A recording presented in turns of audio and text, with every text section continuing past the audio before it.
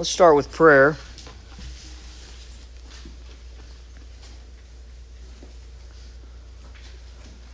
Father, we are glad to gather together tonight for something greater than ourselves.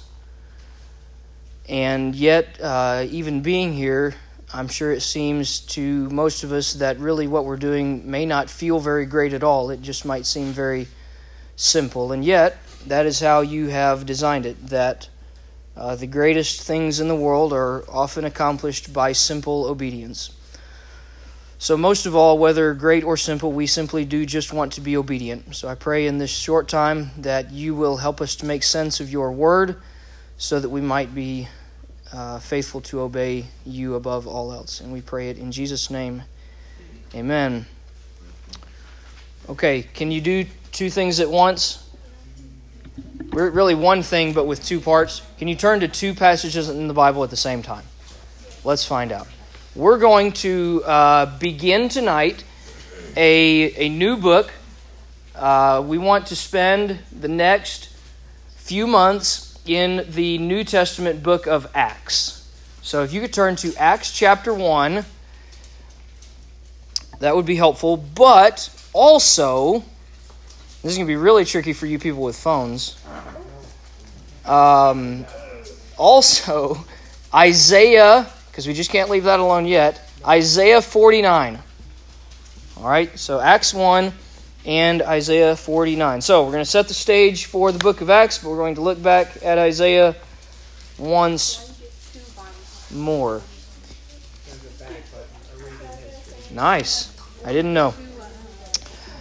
Now, throughout the past few months, so last fall, August to December, as we worked our way through Isaiah, what was maybe the main thing, or at least one of the main things we attempted to emphasize from Isaiah about God? What was the... That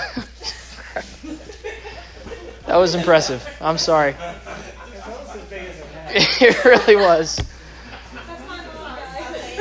Well done. What was the main theme from Isaiah that we want? It was on the screen every week. Does anybody remember? It's a song we sing around here sometimes. God is mighty to save. Very good. God is mighty to save. And so that whole theme of salvation from Isaiah was something that we saw him emphasize week after week, and so then we tried to emphasize it as well. So the question is, how mighty was he to save, and to what extent was God able to save? Well, Isaiah 49:6 is one of those places that tells us. So, Isaiah 49:6. I'll start reading there where the quote starts. "It is too light a thing that you should be my servant to raise up the tribes of Jacob and to bring back the preserved of Israel. So, since that's too small a thing, I will make you as a light for the nations." How many nations? All of them. "That my salvation may reach," where? To the end of the earth. All over the place. My salvation is going to go how far? How mighty is it? It's going to go to the ends of the earth. His servant would be a light for not just Israel, but all the nations. Now, Acts chapter 1 and verse 8. Let's make a comparison here. This verse might be fairly familiar to most of you. I hope it is. Maybe at least through Awana or some other way. Maybe you've come across this and memorized it. But Acts 1:8. "You will receive power." This is Jesus talking to his disciples. "You receive power when the Holy Spirit has come upon you. And you will be my witnesses in Jerusalem and in all Judea and Samaria and to the ends of the earth." And as the witnesses are witnesses to the ends of the earth, what will spread? God's kingdom, God's salvation that he says will spread to the ends of the earth. So God's going to accomplish this, but what's he going to use to accomplish it? Witnesses, right? So through Acts, we're going to think about this theme of witnesses, and particularly witnesses to the ends of the earth. So last week, along with a few different people in here, I attended what was called the Cross Conference. And the focus of that conference for those 3 or 4 days was the theme of missions, this theme of being witnesses to the ends of the earth. Now, that conference was not the main reason for this next study, but it does fit well because I think we need to recognize the role that God gives us, so you and me, all of us in this room, the role that we have in making Him known to the ends of the earth, because all of us are playing a part, or we should be playing a part. And whether or not you travel outside of the United States, you are playing a part, you have a part to play in making God known to the ends of the earth. And that role in God's plan is, I think, both greater than we realize that it is, but it's also simpler than we realize it is. So we want to think about how great it is and how simple it is. So, Acts, the book of Acts that we're going to be looking at, is the sequel in some ways to all 4 of the Gospels, but it's especially a sequel to which one of the 4 Gospels? Do you know? What is it? Not John. Luke. Because who wrote the book of Acts? Luke did. So the same author, part 1 being the Gospel of Luke, part 2 being the book of Acts. Luke, as you probably were reminded about a month ago or so during Christmas time, Luke actually starts even before Jesus was born with the birth of John the Baptist, and then the angel coming to Mary and announcing that she would, as a virgin, would have a son who would rise to the throne of God. And so then it talks about Jesus' birth, and then of course His life and His ministry and His teaching, all the way up to His death and His resurrection.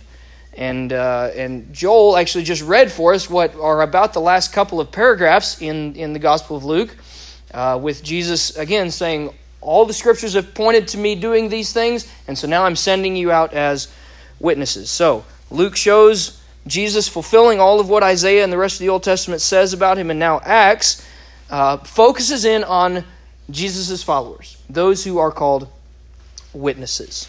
So, what I want us to do tonight, and you should have a bullets in there and some blanks to fill in, we're going to talk about 4 truths about those who are witnesses of Jesus.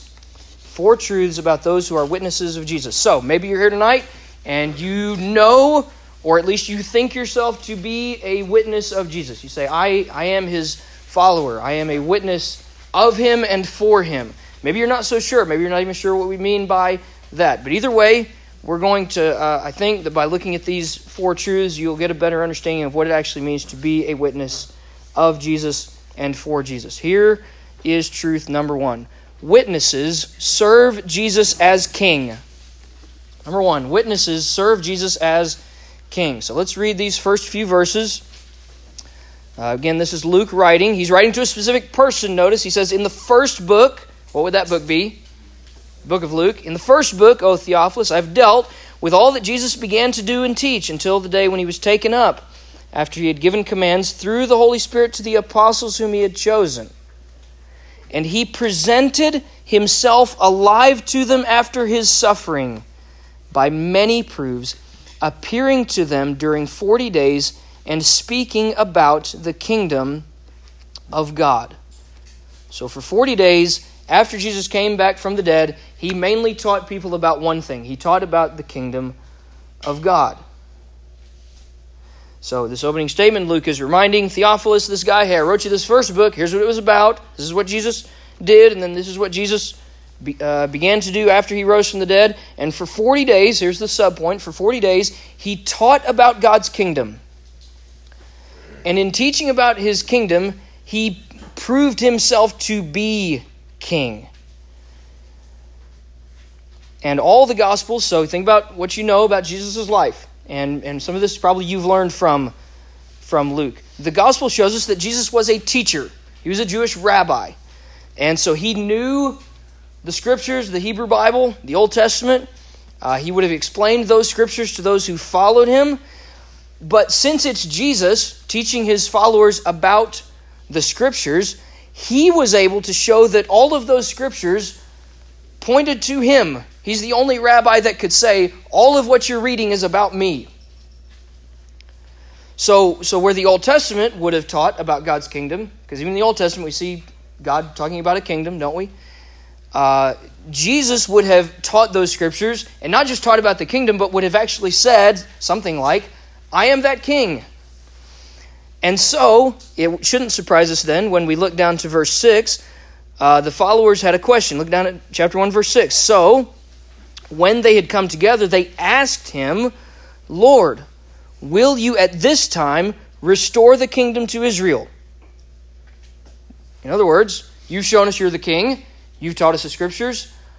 Is now the time where you're going to actually sit on the throne and rule us as king? It's a fair question. That's what they wanted to know. Jesus actually doesn't answer their question as directly as they would want. In fact, go backward a little bit. Go to verse 4. He had told them, verse 4, while staying with them, he ordered them not to depart from Jerusalem, but to what? Yeah, to wait.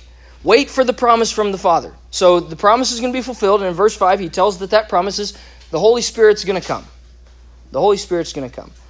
He had already taught you can read about it in John. He had told his followers, look, I'm going to go away. When I go away, I'm going to give you another helper, and that would be the Holy Spirit. So second subpoint there, Jesus gives power to serve him. So he's going to give power to his witnesses so that they can serve him, and that power will come by sending the Holy Spirit. So Jesus' answer, look at verse 7, he said to them, it's not for you to know times or seasons that the Father has fixed by his own authority. It's not for you to know. So, yes, it might be soon, or it might be a long time from now. It's just not for you to know. He doesn't really even give them any clues. So God has authority. It's not for us to know that authority. God's authority doesn't need to be fully known to us. Maybe you have seen on the news or read articles where people actually try to predict the coming of Jesus. Have you seen this? It happens, really, since it happens at all, it's too often, but it happens pretty frequently where these people will somehow, and I don't even know the calculations they do. It doesn't matter because they're not right, but they'll do these calculations and they'll predict like actual dates and times. I remember very early on when I started working here, we were doing like a spring retreat, and it was on Rapture weekend.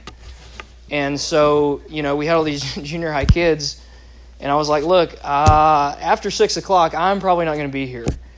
And nobody believed me, and they shouldn't have, and I was still here, and I still am here. But the point is, the reason we can't know is because Jesus himself says, you can't know. It's not for you to know. What we do need to know is that he's got it all worked out.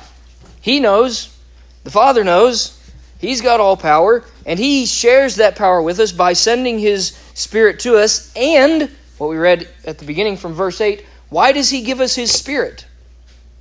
What kind of power does his Spirit enable us to have? To do what? To be his witnesses to the ends of the earth. We couldn't do that on our own. We need his power. So he gives us that power by sending his Spirit.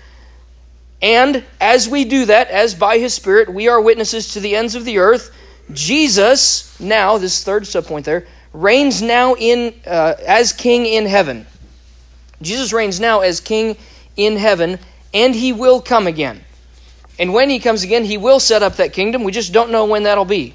So if you look in verse 9, when he said these things, as they were looking on, he was lifted up, a cloud took him out of their sight, and while they were gazing into heaven as he went, behold, 2 men stood by them in white robes, and said, Men of Galilee, why do you stand looking into heaven? This Jesus, who was taken up from you into heaven, will come in the same way as you saw him go into heaven. So people call this the ascension. Jesus' ascension. He ascends back into heaven from whence he came. 4 times in those 3 verses, you see that phrase, into heaven. The crowd was gazing into heaven because Jesus was taken up into heaven. And when he comes again, he will come from heaven to earth. Now, let's pause just a moment. I want to summarize and try to apply what we've seen so far, because we've actually seen quite a bit here at just the very beginning. So, the whole Bible, right? Old Testament, and it's even summarized here in these verses, points to Jesus as the fulfillment of everything written up to this point. Everything that God planned to do throughout history, Jesus is the fulfillment of that plan. Jesus is that plan. He is God's plan for what's wrong with the world. And the Bible's clear about what's wrong with the world. You and I are what's wrong with the world. I'm what's wrong with the world. All of us. We're not the solution, we're the problem. God made us, God made people in His image. But you and I have turned from God and we've tried to do our own thing. We've turned our own way. The Bible calls this sin. And all of our sins deserve to be punished forever in hell. But Jesus came. He came the first time. He came into the world to save sinners. He perfectly obeyed God the Father. And yet, even though He deserved no punishment because He had no sins, He took our punishment. He went to the cross. He laid down His life in our place. He died for us. And so for those who will turn from their sins and trust this work of Christ, there is forgiveness. You and I can be forgiven from our sins. We can have eternal life with Christ. It's basically what Christianity is all about. The Bible calls it the gospel. It's the good news. So the question for us in relation to serving Jesus as King is Jesus your King? Are you serving Him as your King? Witnesses serve Jesus as King. Secondly, witnesses wait for the promises of God. So you remember verse 4? He ordered them not to depart from Jerusalem, but to wait. So, how does the mission get started? You have to wait. It's not just go into all the world yet. It's wait. Wait for the promises of God. Jesus ascended into heaven. There's two specific ways that they were supposed to wait as they waited for God to send the Holy Spirit. We see the disciples doing two things while they wait. First, the disciples were devoted to prayer. They were devoted to prayer. So starting in verse 12, they returned to Jerusalem from a mount called Olivet, which is near Jerusalem, a Sabbath day journey away. They entered the upper room where they were staying, and you've got the list of all the apostles who were still with Jesus at that time. And then verse 14 says that all these with one accord were devoting themselves to prayer, together with the women and with Mary, the mother of Jesus, and His brothers. Now, we're not specifically told, at least in this part, what they were praying for, what they were praying about. I suspect they were probably praying for the Holy Spirit to come. Jesus had said it would come. They know they're supposed to wait for Him to come. As soon as He comes, the mission can begin, so we just know that they are praying. Second way that they were waiting is that as they were waiting, the disciples were committed to obeying the Scriptures. They were committed to obeying the Scriptures. So you have this section starting in about verse 15 where Peter, one of the apostles, gives a recap about how Judas, one of the disciples of Jesus, had died. And so now there's kind of a hole, you might say, in the apostles. They need a replacement. And so look at verse 16. Peter starts this whole speech with verse 16, brothers, the Scripture had to be fulfilled. The Scripture must be fulfilled. So he's trying to get their attention that, like, look, guys, yes, we're down a man, but all this happened because of what Scripture says. And so we're going to replace him in the way that Scripture says. So he actually quotes a couple of verses in the Psalms to show that how they need to go about to replace Judas. Now here's what I think that probably shows us is Peter had learned how to read the Bible the way Jesus taught him. All right? Jesus had said, all of this is about me. So Peter's now interpreting the Psalms as, okay, well, Judas had to die. Now we've got to find a replacement. Here's how the Scriptures predict that. Here's how it says to go about it. So they're trying to obey. Now, thinking about all this in how you and I wait. I'm not good at waiting. All right? I normally want the Lord to work very quickly. I normally, when I think about praying and reading the Bible as a way for, to accomplish something, occasionally I'm tempted to think, and maybe you are too, I think we are sometimes tempted to think that, well, if I if I pray and read the Bible, then I'm actually slowed down from going out and actually doing what God wants me to do. But in this instance, those two things, praying and focusing on Scripture, are exactly what they needed to do in order to be prepared to go out into the world and do that mission. If they just gotten ahead, if they hadn't waited and they're just going out on the mission, they would have had a major problem, because what didn't they have yet? The Holy Spirit. And so it was good that they waited. All right, that's exactly what they needed to do. And so even services like this, again, I understand that what we're doing is very simple: praying, reading the Bible, singing. And yet, I think those are the kinds of habits that we need to strengthen for us collectively, but also individually, so that we know how best to obey. So, witnesses sometimes need to wait. Third thing, witnesses are filled with the Holy Spirit. Witnesses are filled with the Holy Spirit. I'll read quickly from chapter 2 now, starting there at verse 1. When the day of Pentecost arrived, they were all together in one place, and suddenly there came from heaven a sound like a mighty rushing wind, and it filled the entire house where they were sitting, and divided tongues as of fire appeared to them and rested on each one of them. And they were all filled with the Holy Spirit, and they began to speak in other tongues, other languages, as the Spirit gave them utterance. Now, Pentecost was an important Jewish holiday. This was 50 days after Passover. And on Pentecost, Jews from many different regions would assemble in Jerusalem, and they would celebrate this day together. And so think about that. You have Jews from various regions. They probably all have different dialects, probably a lot of them even completely different languages. And yet they're in Jerusalem now, so here's an opportune time for God to get His message into a lot of different languages very quickly. And so that's what He does. So, not all the Jews at the same time get the same Holy Spirit, though. Who receives the Holy Spirit first? Who? The people who'd met together and prayed. The disciples. So, right there in your notes, the Holy Spirit came upon the disciples. This was not just all Jews at one time receiving the Spirit. This is a distinct group of people. So again, we would say, even now, maybe even in this room, for sure in the world, not all people have the Holy Spirit. Not all people do. We see that even here, the way that people had to attain the Holy Spirit later. Now, with the Spirit also came gifts. What's the specific gift that they have here, that these disciples have? What are they able to do? Speak in different tongues. Yeah, speak in different languages as the Spirit allowed them to do that. So you could write there in your notes that the Spirit's gifts caused confusion. Understandably so. So verse 5, they were dwelling in Jerusalem, Jews, devout men from every nation under heaven, and at the sound of this multitude, they came together, and they were bewildered, because each was hearing them speak in his own language.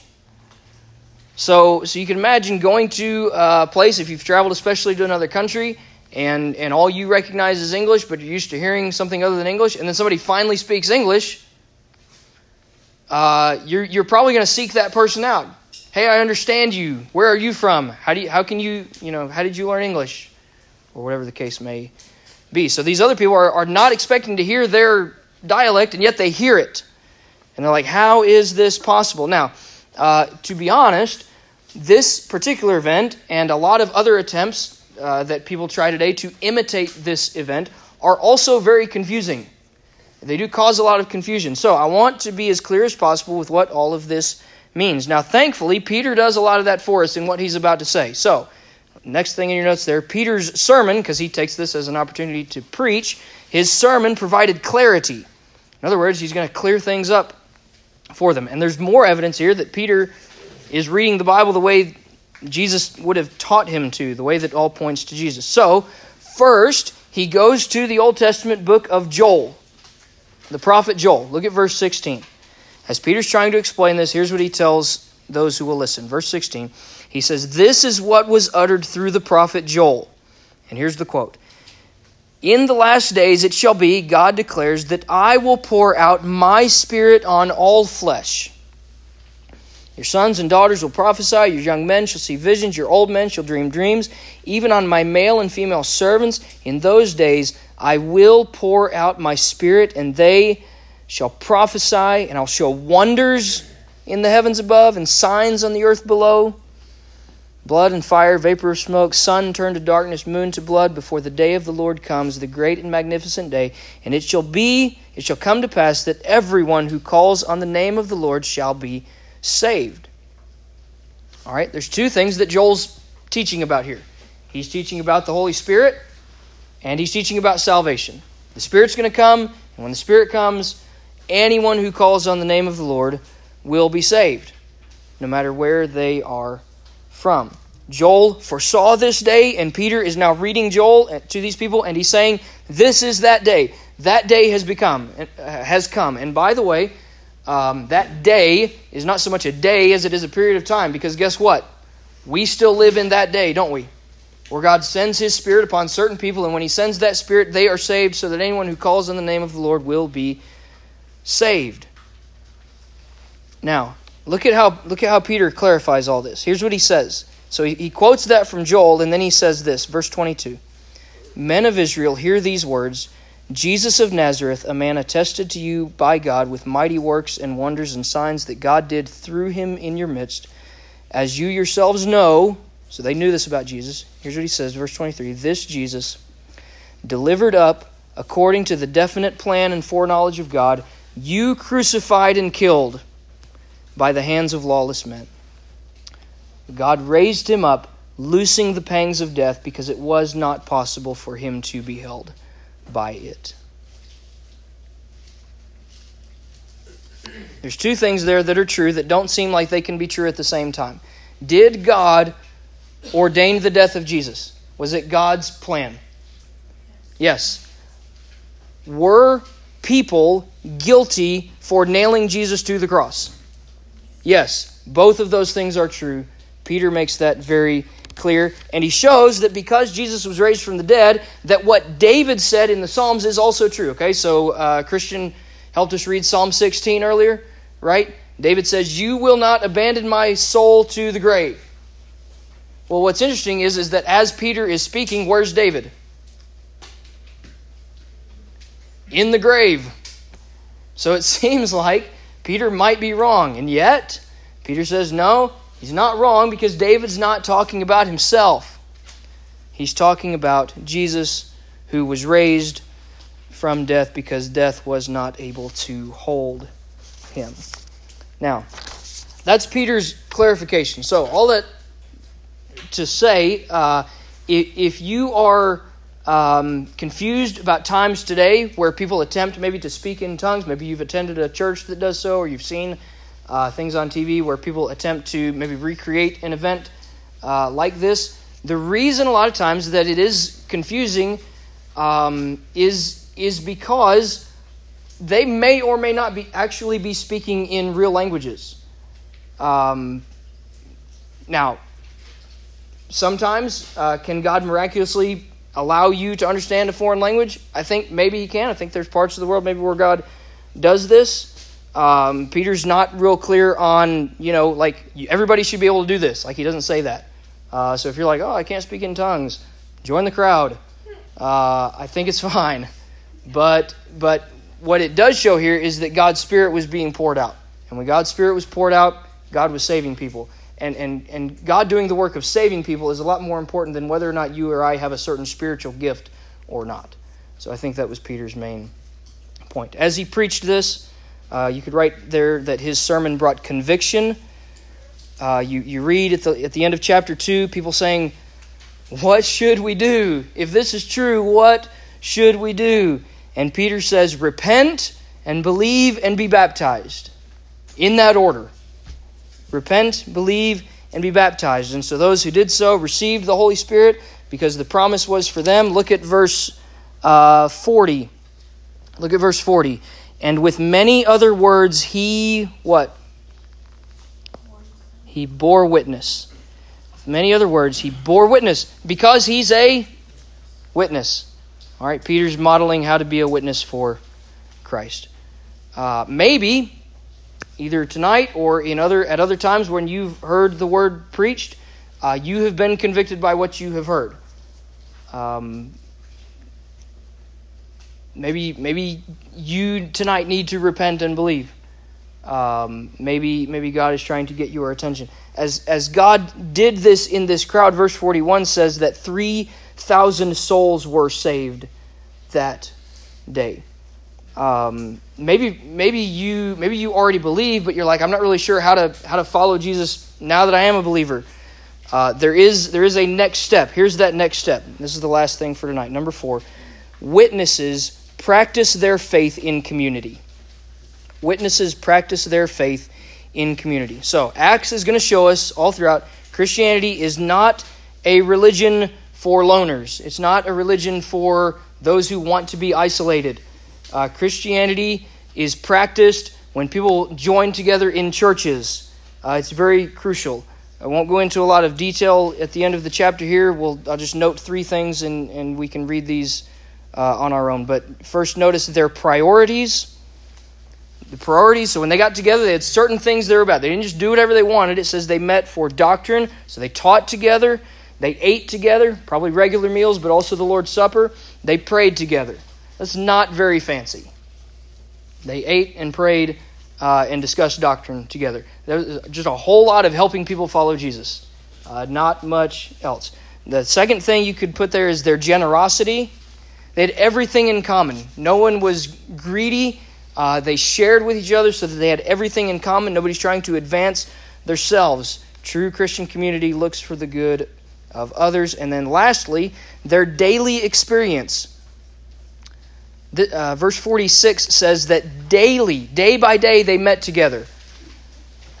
So you guys want to do this again tomorrow? Okay, we'll do it tomorrow. They did this every day. Now, they shared life together, okay? It wasn't just like they went to church together. They probably lived really close to each other, so they could share property, they could share meals, they could share goods, they could share money, they could share doctrine, they could teach together. They did this every day. And it says that as they did so, God saved new believers every day. So, think about this. This is worth considering for yourself. Do you regularly attend a local church somewhere? Are you committed to it? So, you're here tonight. That's great. Continue to be committed, either here or somewhere else. Just be committed. Think about this. Why did God start this great mission to the ends of the earth by gathering people in churches? Why did He do that? Because He designed missions to be a team effort. All right, if you're interested in seeing people come to Christ, you will be a terrible missionary if you are not regularly fed by and contributing to a local church.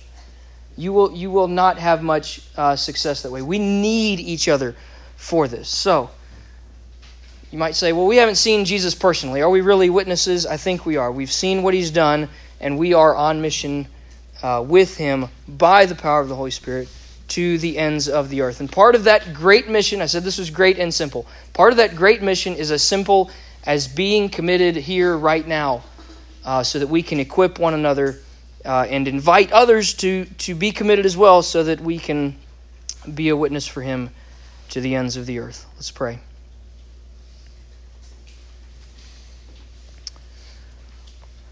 Father, we trust Your word to be true. We pray that You'll help us to see how these things we've read are not just true for the past, but the relevance and the importance they have for our lives today. So as we break into groups now, I pray that You will help us to be challenged, but to challenge each other as well, to think together about how best to live out these things that You've showed us. We need Your help, so we pray You'll give it. In Jesus' name, amen.